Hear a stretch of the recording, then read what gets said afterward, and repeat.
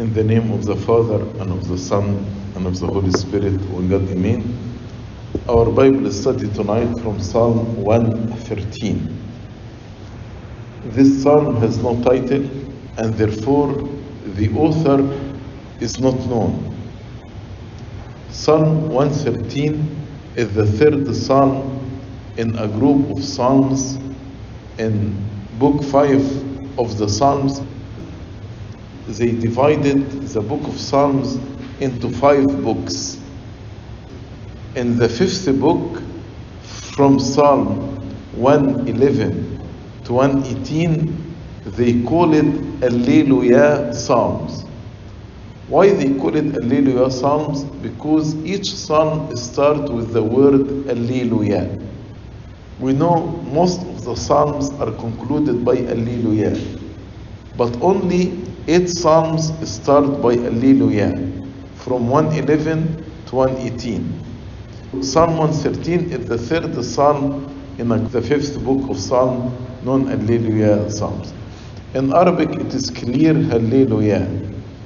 In English, praise the Lord, because Hallelu, Arabic and Hebrew are very close to each other. So Hallelu means praise. Yahweh, Jehovah.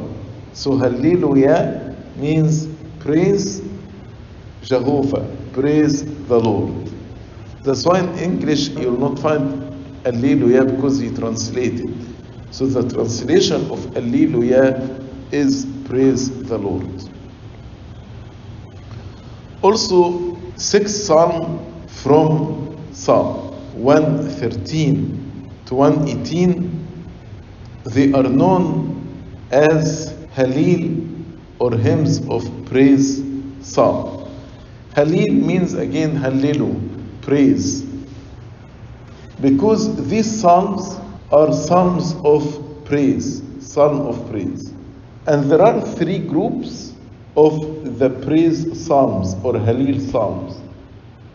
One group, they call it the Egyptian Halils.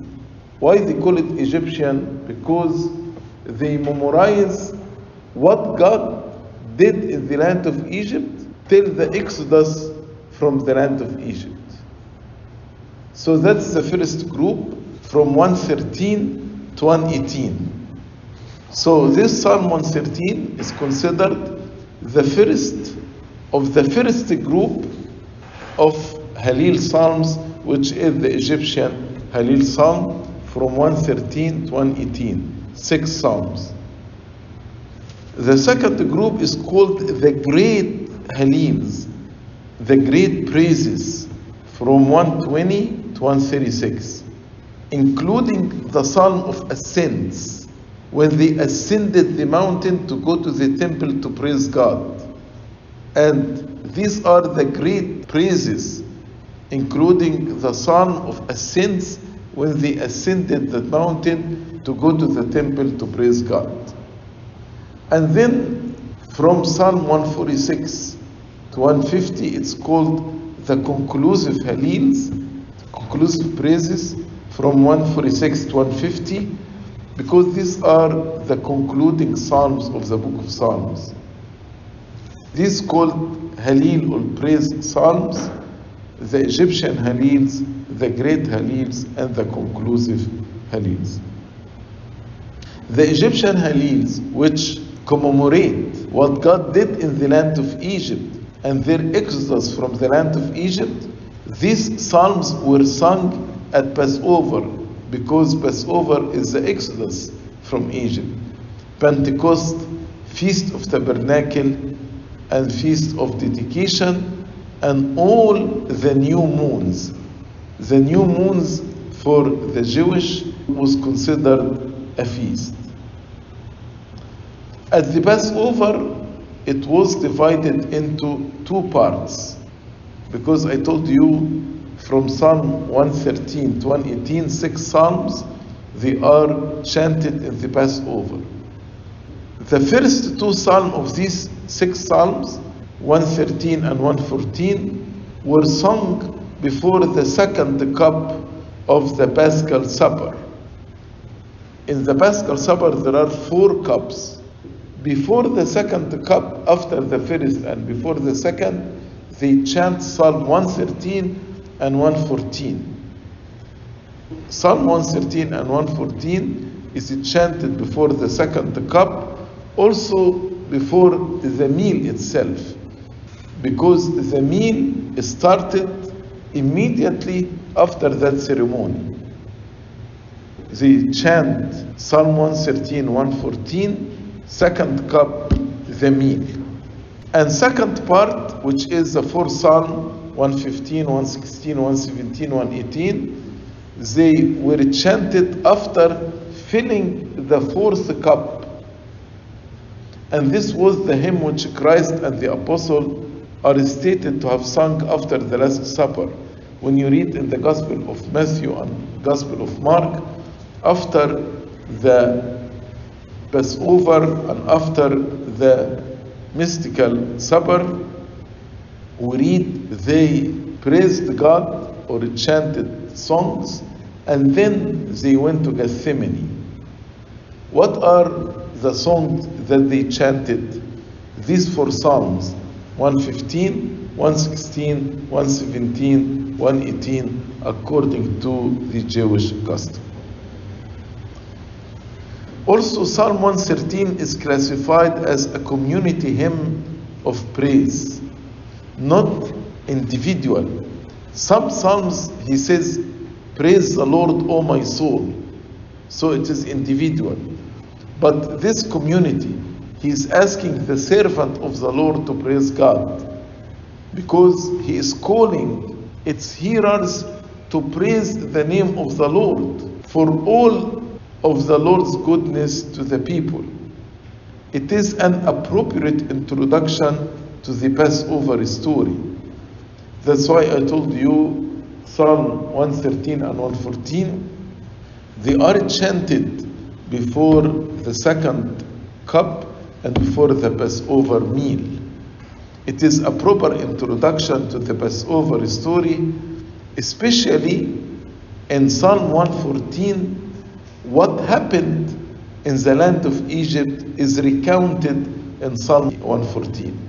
So Psalm 113 is calling the people to praise God. Why? Psalm 114 explained all the wonders that God did in the land of Egypt. After this, they take the second cup and eat the Passover meal. Psalm 113 begins and ends with Alleluia. The first word is Alleluia and the last word is Alleluia. And these Psalms, many commentators say it belongs to the post-exile period, because it expresses the gratitude of Israel for its restoration from the captivity and bringing them back to Jerusalem. But some commentators believe the author is David. If you compare between this psalm and the prayer of Hannah, the mother of Samuel, and the prayer also of Saint Mary, the mother of God, you will find some similarities between this psalm and the prayer of Hannah, mother of Samuel, and the praise of Saint Mary, the mother of God. Also in the Agpeya, we pray Psalm 113 in 2 hours, in the first hour of the Agpeya and in the 9th hour of the Agpeya. So we pray it twice, in the first hour of the Agpeya and in the 9th hour of the Agpeya. As I told you, it is short psalm, only 9 verses. Verse 1 to 3, a call to unceasingly praise God. He is calling all the people to praise God unceasingly, without ceasing. 4 to 6, the greatness of God's glory. The greatness of the glory of God. 7 to 9, God's care for the lowly. And this is the part that was quoted by Hannah, mother of Samuel, and Saint Mary, mother of God. So let's start from verse 1.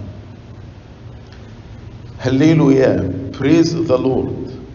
Praise, O servants of the Lord. Praise the name of the Lord. So he's calling all the servants of God to praise the name of God. This is the third consecutive psalm to begin with Alleluia, or praise the Lord. As I told you, Alleluia psalms start from 111 to 118. So 111 start with Alleluia, 112 start with Alleluia, 113 start with Alleluia. That's why it is the third consecutive psalm to begin with Alleluia. As in Psalm 111 and 112, it is both a personal statement of praise and encouragement for others to do the same. So when he say, praise the Lord, O servants, he is encouraging himself and encouraging others to pray God. Who are the servants of the Lord? He is saying, praise, O servants of the Lord. They are all the believers who fear the Lord and those who serve the Lord willingly and cheerfully, with much pleasure and delight in righteousness and holiness. They serve the Lord with reverence and godly fear. Servants of the Lord are those who profess to serve and obey Him, who acknowledge Him as their God. All the servants of the Lord are called to offer up spiritual sacrifices to God, because praise is a spiritual sacrifice. So all of us are included. All of us, we should offer praise to the Lord.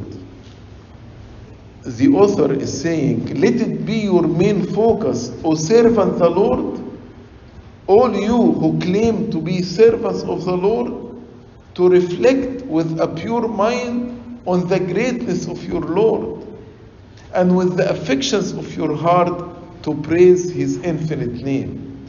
Make it your goal in everything you do. As St. Paul said, whether you eat or drink or do anything, make it all for the glory of God, with your mind and with your heart. And we, the servants of God, we have a special reason to praise Him. We have to honor God because He gave us to participate in His great work.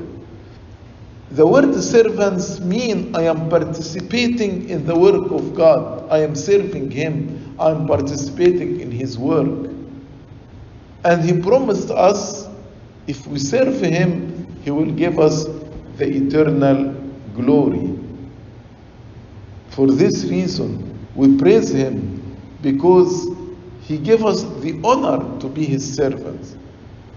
Whether we are in our contemporary time, whether we are cleaning the church, or doing maintenance work, or serving in Sunday school, or serving in the kitchen, or serving as deacons, or serving as clergy, it's an honor.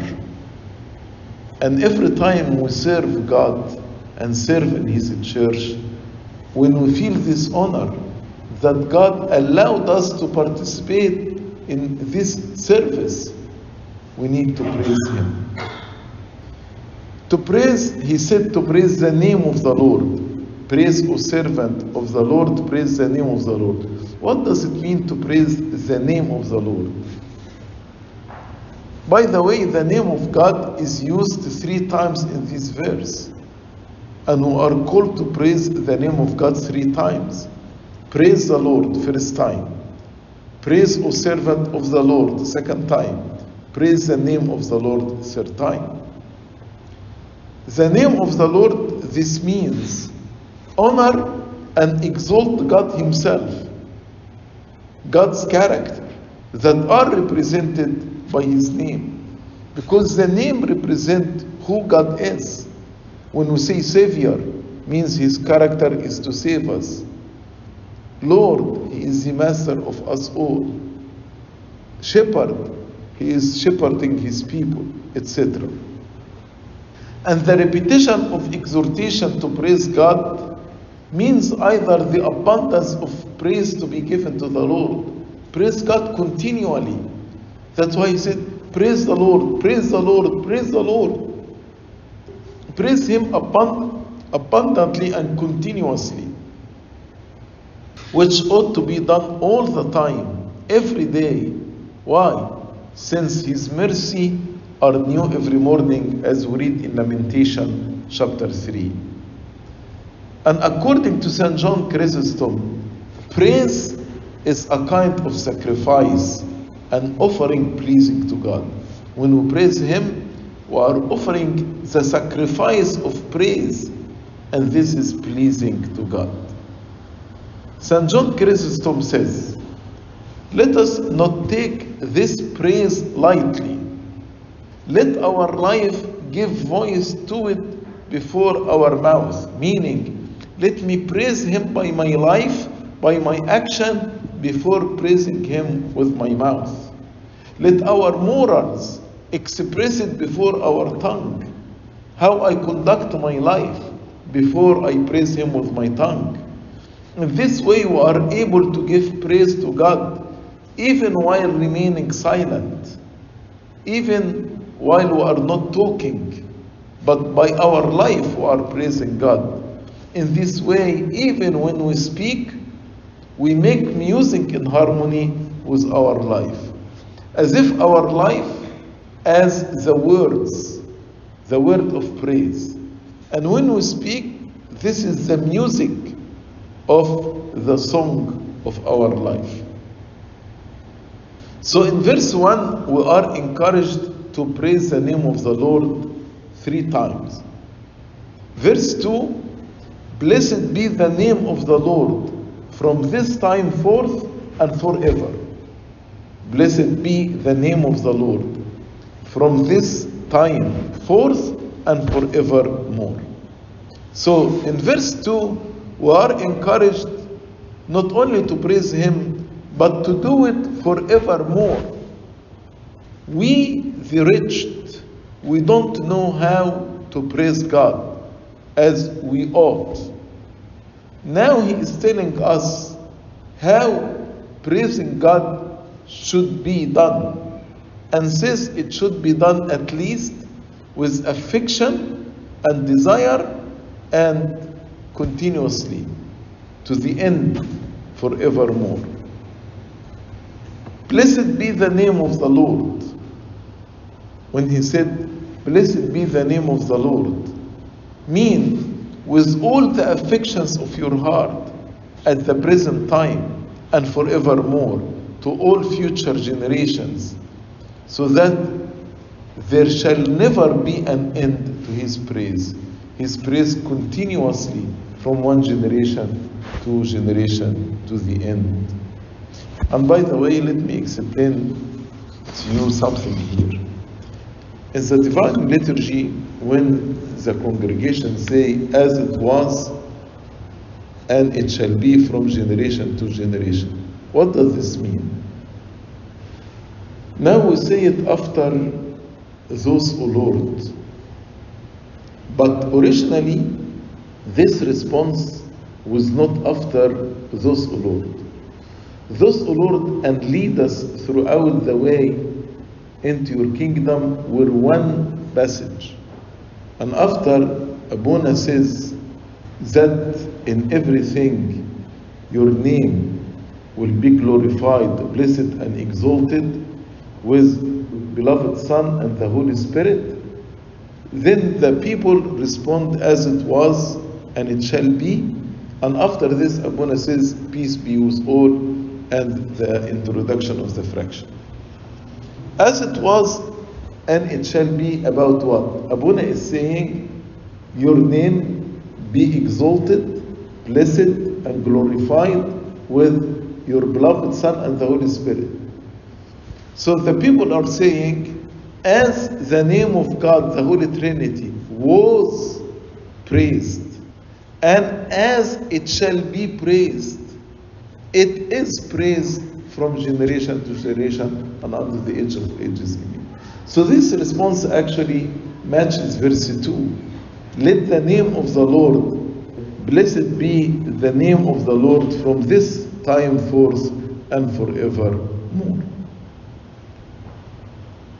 From the beginning of time, the Lord's name was to be praised. That's why we say, as it was, and was praised by angels who were present at laying the foundation of the earth, as we read in Job 38 and verse 4. And all the works of the Lord in their way have praised him ever since. Heavens declare the glory of God. Sun and moon, firmament, praise him, declare his greatness. St. Augustine says, why was it said from this time forth and forevermore? Namely, from this very moment in which you utter these words, start praising and praise forevermore. So he's saying, if now you are praising God, don't stop, don't cease. Praise him forevermore. St. John Chrysostom says, will it in fact not be blessed if you do not pray? So he's saying, if we don't pray, does this mean the name of the Lord will not be praised? Do you note that he is not speaking about the blessing belonging to him and attributed to his nature, but what is done by a human being? So he's saying in this psalm, he's not speaking about whether God is praised or not. God is praised whether we praise him or not. He is praised in himself. But here in Psalm 13, he is instructing us to praise him from now forevermore. About this, St. Paul also speaks in his letter, glorify God in your body and in your spirits which are God's. Glorify God in your life, not only by your mouth, but in your life. He is mighty and praiseworthy. That's why when Abuna says, let us give thanks to God, the response, it is meet and right. It is proper and fitting. That is the right thing to be done, to praise him. Yet he becomes so when those serving him give evidence of such a way of life that all witnesses bless their God. So St. Augustine is saying, he is mighty and praiseworthy. God is mighty and praiseworthy. Yet he becomes so, God becomes praiseworthy and mighty when those serving him give evidence of such a way of life that all witnesses bless their Lord. Meaning what? When our life, how we conduct our life in godliness, in holiness, glorifying God in our body and in our soul, in our spirits, then God will be praised by our life, by the way of our life that witnesses to God. This is also what Christ commanded us when we pray, hallowed be your name. The name of God is hallowed in itself. But when we say, hallowed be your name, means in our life, that is may be glorified also by our life. Just as it is dishonored when our way of living is evil. If we as Christians, the servant of God, we conducted our life in evil way, people actually will blaspheme on the name of the Lord because of us. But the name of God, it is glorified and blessed when we practice virtue. Verse 3. From the rising of the sun to its going down, the Lord's name is to be praised. God's praise is not merely to be ceaseless, continuous, but universally from sunrise to sunset, not restricted by the limits of Judea, but extending to the utmost limits of the earth. This establishes the geographical boundaries within which God's name is to be praised in the whole earth, in heaven and on earth. He speaks by the mouth of the prophet Malachi, chapter 1, verse 11, "For from the rising of the sun even to its going down, my name shall be great among the Gentiles. In every place incense shall be offered to my name, and a pure offering. For my name shall be great among the nations, said the Lord of hosts." It is a prophecy when the gospel should be sent into all the world, because Malachi before Christ.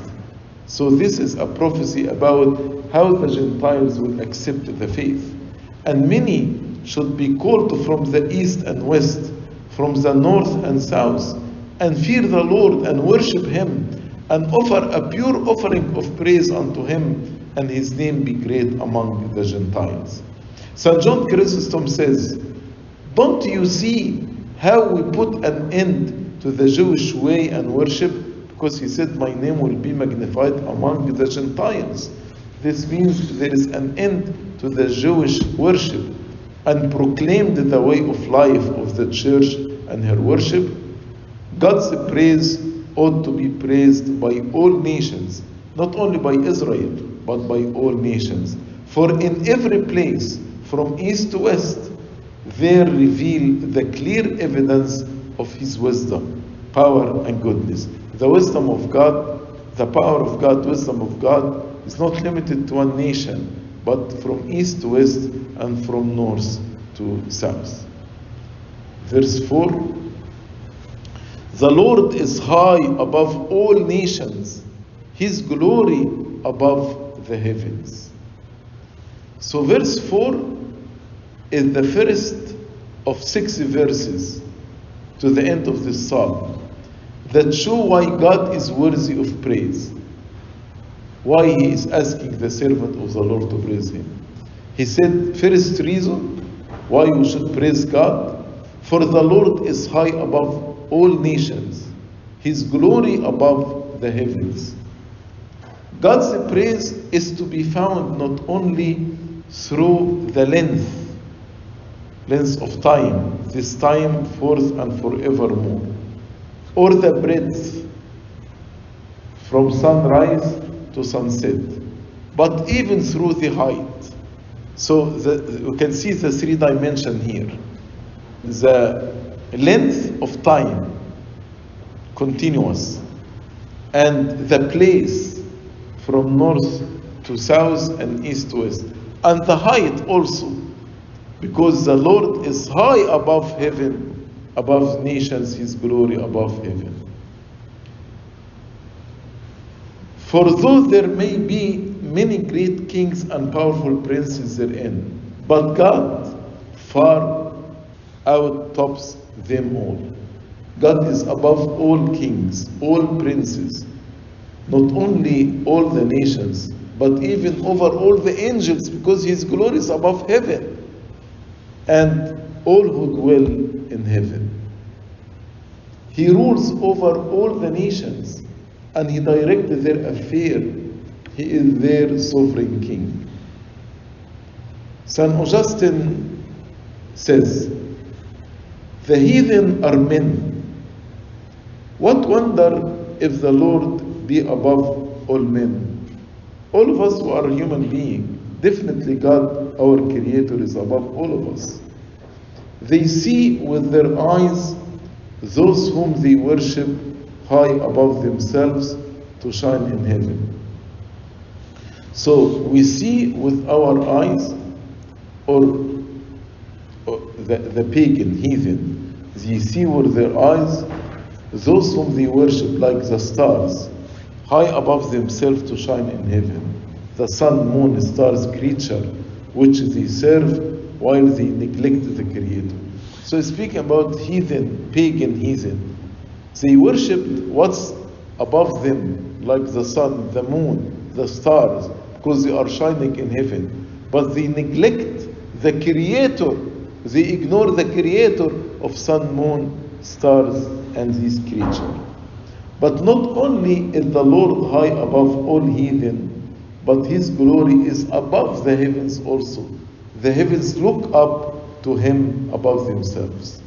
So he's saying, what you are worshipping, sun, moon, stars, these gods with a small g are looking for God, their creator, because he is the true God. Then verse 5, who is like the Lord our God who dwells on high? That's the second reason why you worship him, why you praise him, because no one is similar to him. So this question, who is like the Lord our God, is not literal. It's not a literal question, but it intended to make a point instead of trying to obtain an answer. You want to make a point. No one is like God. He's not looking for answer. So the expected answer is, no one is like God. His exaltation above everything on earth, on heaven, shows that God is incomparable. Nothing exists that's greater than God who dwells on high. God is to be praised as absolute, incomparably, and infinitely great. For he dwells on high, and from on high sees all, and rules all, and justly attracts all praise to himself. Although he is very high, verse 6, who humbles himself to behold the things that are in the heavens and in earth. God, who is very, very high and dwells on high, he humbles himself. God has everything subject to him, everything under his control, and yet you can see such is his goodness that he looks after and attend to the smallest matters, things and persons, and especially to the meek and humble of heart. When we understand the greatness of God and his interest and care for creation, especially the mankind, we can say his care is very remarkable. He is so humble. Although he is the greatest being, but he takes care of the very lowly. So here the psalmist shared the idea of David in Psalm 8 verse 4. When he said in verse 7, God raises the poor out of the dust and lifts the needy out of the ash heap. In Psalm 8 verse 4 we read, who is the man that you are mindful of him, the son of man that you visit him? We are dust. Why you are taking care of us? Because he loves us. Also, Psalm 144 verse 3 has a similar sense of amazement. What amazes the psalmist is that God is exalted so high, but he has to humble himself to see not only the earth, but also the heaven, and yet at the same time, he cares for the lowly. So he watches over heaven, earth, and among all of this, the lowly are not forgotten. In his humility and love, God beholds the heavenlies and cares for them. How much more would be his humility when he cares for men down on earth? When God cares about the heavenly, we say he is humble. How much more he is humble when he looks for the outcast. As Hannah, mother of Samuel, said in her prayer, he lifts the beggar from the ash heap to set them among princes and make them inherit the throne of glory. If it is such a humility for God to behold the things that are in the heaven and in earth, what an amazing humility was it for the Son of God to come from heaven to earth and take our nature that he may seek and to save that which was lost. So we say if God cares about heaven, that's humbleness. If He cares about the earth, that's more humbleness. If He cares about the poor and the needy on earth, that is more and more humbleness. But when He comes and took our form, the form of man, and lives as a poor, and He has no place to rest His head, that is the extreme humbleness. There is no more humbleness than this. So these words are true of God, who as God left heaven and became man. That's why it was more fitting that His Blessed Mother, Saint Mary, should adapt this psalm to herself by saying, He has regarded the lowly state of His maidservant. She knew she is poor, but God looked upon her and elevated her to be the Mother of God. St. Augustine says, He who humbles himself to behold the things that are in the heavens and in the earth, He glorifies the humble, yet not to make them proud. When God glorified the humble as He glorified St. Mary, not to make her proud, for He dwells in those whom He lifts up high. He dwells in the humble to lift them up high. Make them His heaven for Himself, because heaven is the dwelling of God. So when God dwells in me, I become His heaven. And seeing them not proud. God will never dwell in a prideful person, but He will dwell in those who are perpetually, continuously submitting to Him. He, while being in heaven, He beholds them as a dwelling place for Himself. When God in heaven beholds the things on earth, He sees the poor down in the dust and the needy in the ash heap, and He raises them up. These words are taken, but with little variation, from the song of Hannah, mother of Samuel, and are recalled, though not exactly, by Saint Mary, the Mother of God. He raises the poor out of the dust. So who are sitting in the dust? In Isaiah chapter 47, verse 1, to sit in the dust, or to embrace ash heap, Lamentation 4, verse 5, is an oriental metaphor for a condition of extreme degradation and misery. So those who are sitting in the dust or embracing ash heap means they are living a miserable life. That's the extreme degradation. He explained why God looks down on the humble. Why? In order to exalt them, in order to lift them up from the dust and from the ash heap. And though this is most applicable to individual raised by God from the lowest to highest position, like Joseph, who was in prison and God made him the second man in Egypt, Moses, who was a shepherd but God made him a leader of his people, David was a little boy shepherd, God made him king over Israel, and many other examples. But this is true of whole human race, all of us. The little flock, the believers, to whom the Lord said, "Do not fear, little flock, for it is your Father's good pleasure to give you the kingdom." We are nothing, but God actually make us heirs with Him, and He gave us the kingdom as inheritance. God has humbled Himself to encounter those who sit on the ash heap with the sinners, to forgive them. So those who are in the dust or ash heap can be the sinners.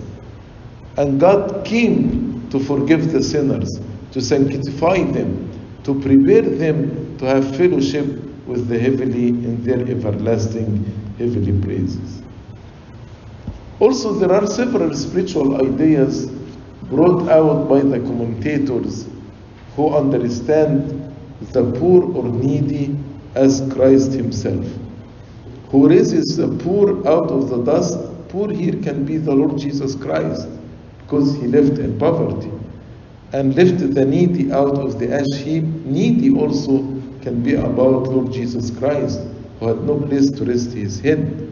So they said, Jesus, in his mortal existence here on earth, from the moment of his incarnation in the womb of Virgin Mary, God elevated him and raised him in his ascension from earth to heaven, and he is seated at the right hand of the Father. In reference to Christ, St. John Chrysostom reminds us that by his birth in the manger stable, that is like sitting in ashes and among dust, he was literally brought down in his humiliation to the ash heap, whence he was exalted again to riches and honor in his resurrection and ascension, whereof holy Job was a type. Like Job sitting in ashes and dust, but God exalted him when he healed him. Also, dust or earth can refer to the Jews, and the Gentiles, the ash heap refers to the Gentiles.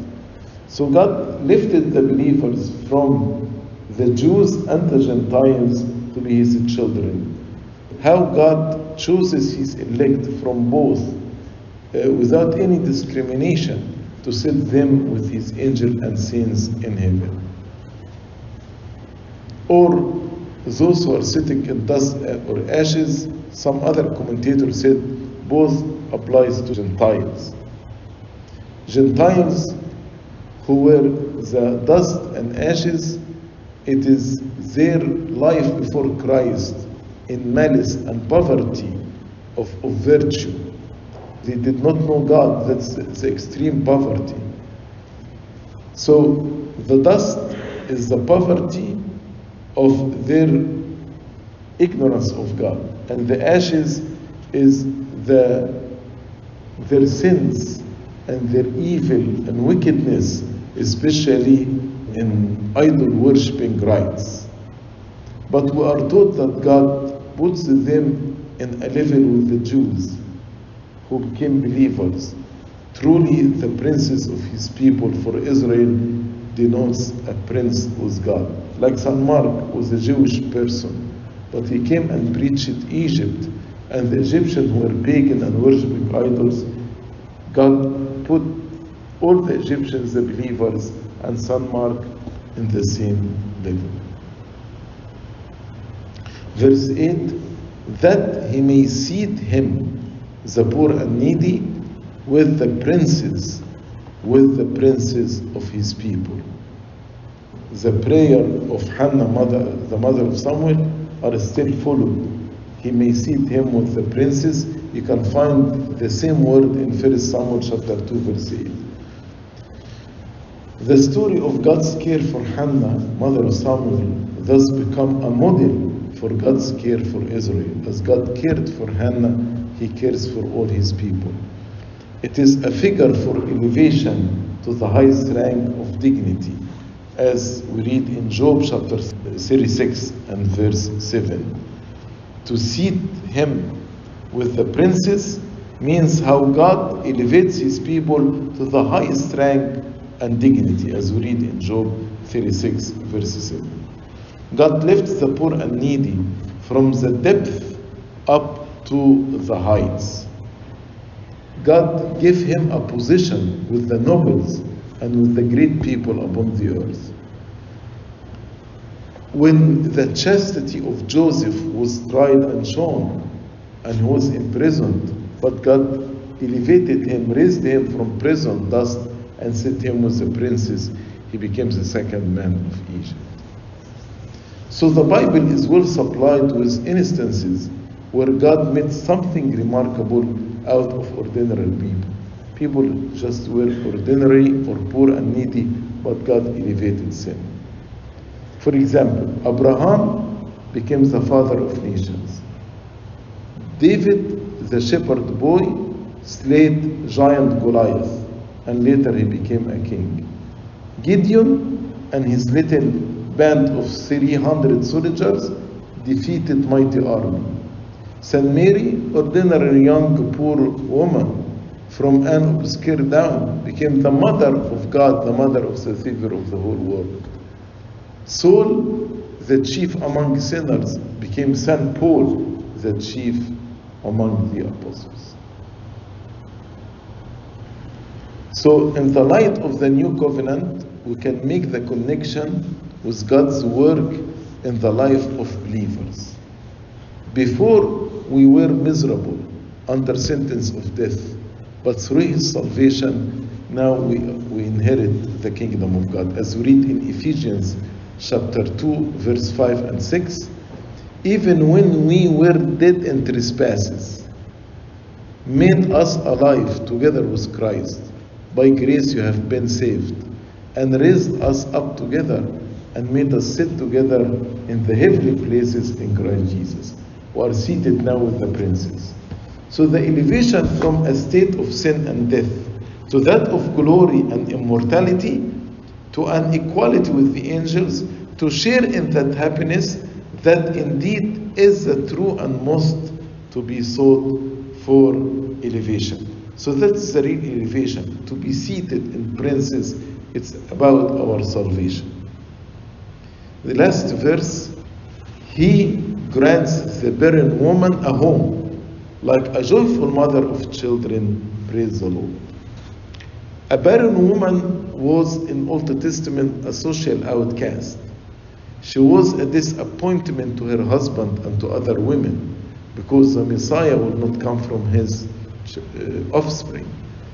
With mankind, a low position is considered a misfortune, but to be barren is looked upon in the same light by womanhood, as if God doesn't accept or approve of this woman to be barren. But as God looks down on the humble man, so as to raise him from the lowest to the highest position, He also looks down on the humble women, thereby changing her barrenness into fertility. And I have many examples: Sarah, Rachel, Hannah, mother of Samuel, Elizabeth. The reference in verse 6 and 7 in this psalm to the song of Hannah, mother of Samuel, suggests this further reference to the experience of Hannah. So verse 9 mainly refers to Hannah, who was barren, but God gave her Samuel, as an instance of the way in which God has compassion on those who are despised. So this too is suggested as a reason why God should be praised and worshipped. Why you should praise God? Because actually He comforts those who are considered outcast. This is quite applicable to several females like Sarah, Rebecca, Rachel, Anna, and others, but it must not be restricted to a literal interpretation, literal barrenness, but probably under the figure of the once childless wife delighted with the family of son. The son pointed to Zion. What do I mean? The church of the Gentiles in the Old Testament was barren, did not bring any children to God. But in the New Covenant, the church of the Gentiles brought many, many children to God. The barren woman as Israel, whose curse of barrenness was ultimately removed, and who became, as prophesied, a joyful mother of children. But also the barren woman can be the church of the Gentiles that remained barren for a long time, but ultimately begot many children, according to the word of Isaiah 54 verse 1, "Sing, O barren, who have not borne. adopted later and republished by St. Paul in his letter to Galatians chapter 4, verse 26. Also others take verse 9 of a soul that was unfruitful, did not bear the fruit of the Holy Spirit in good work, but after wedded to Christ, by repentance and love, start to bring forth abundant children to Him. The soul carried and bore the fruit of the Holy Spirit. A joyful mother of children. And the barren woman is when she becomes the mother of the children, she became so happy. And indeed, every woman rejoices when a man is born into the world. And so does the church and people of God. When souls are born again among themselves, this causes great joy among the saints.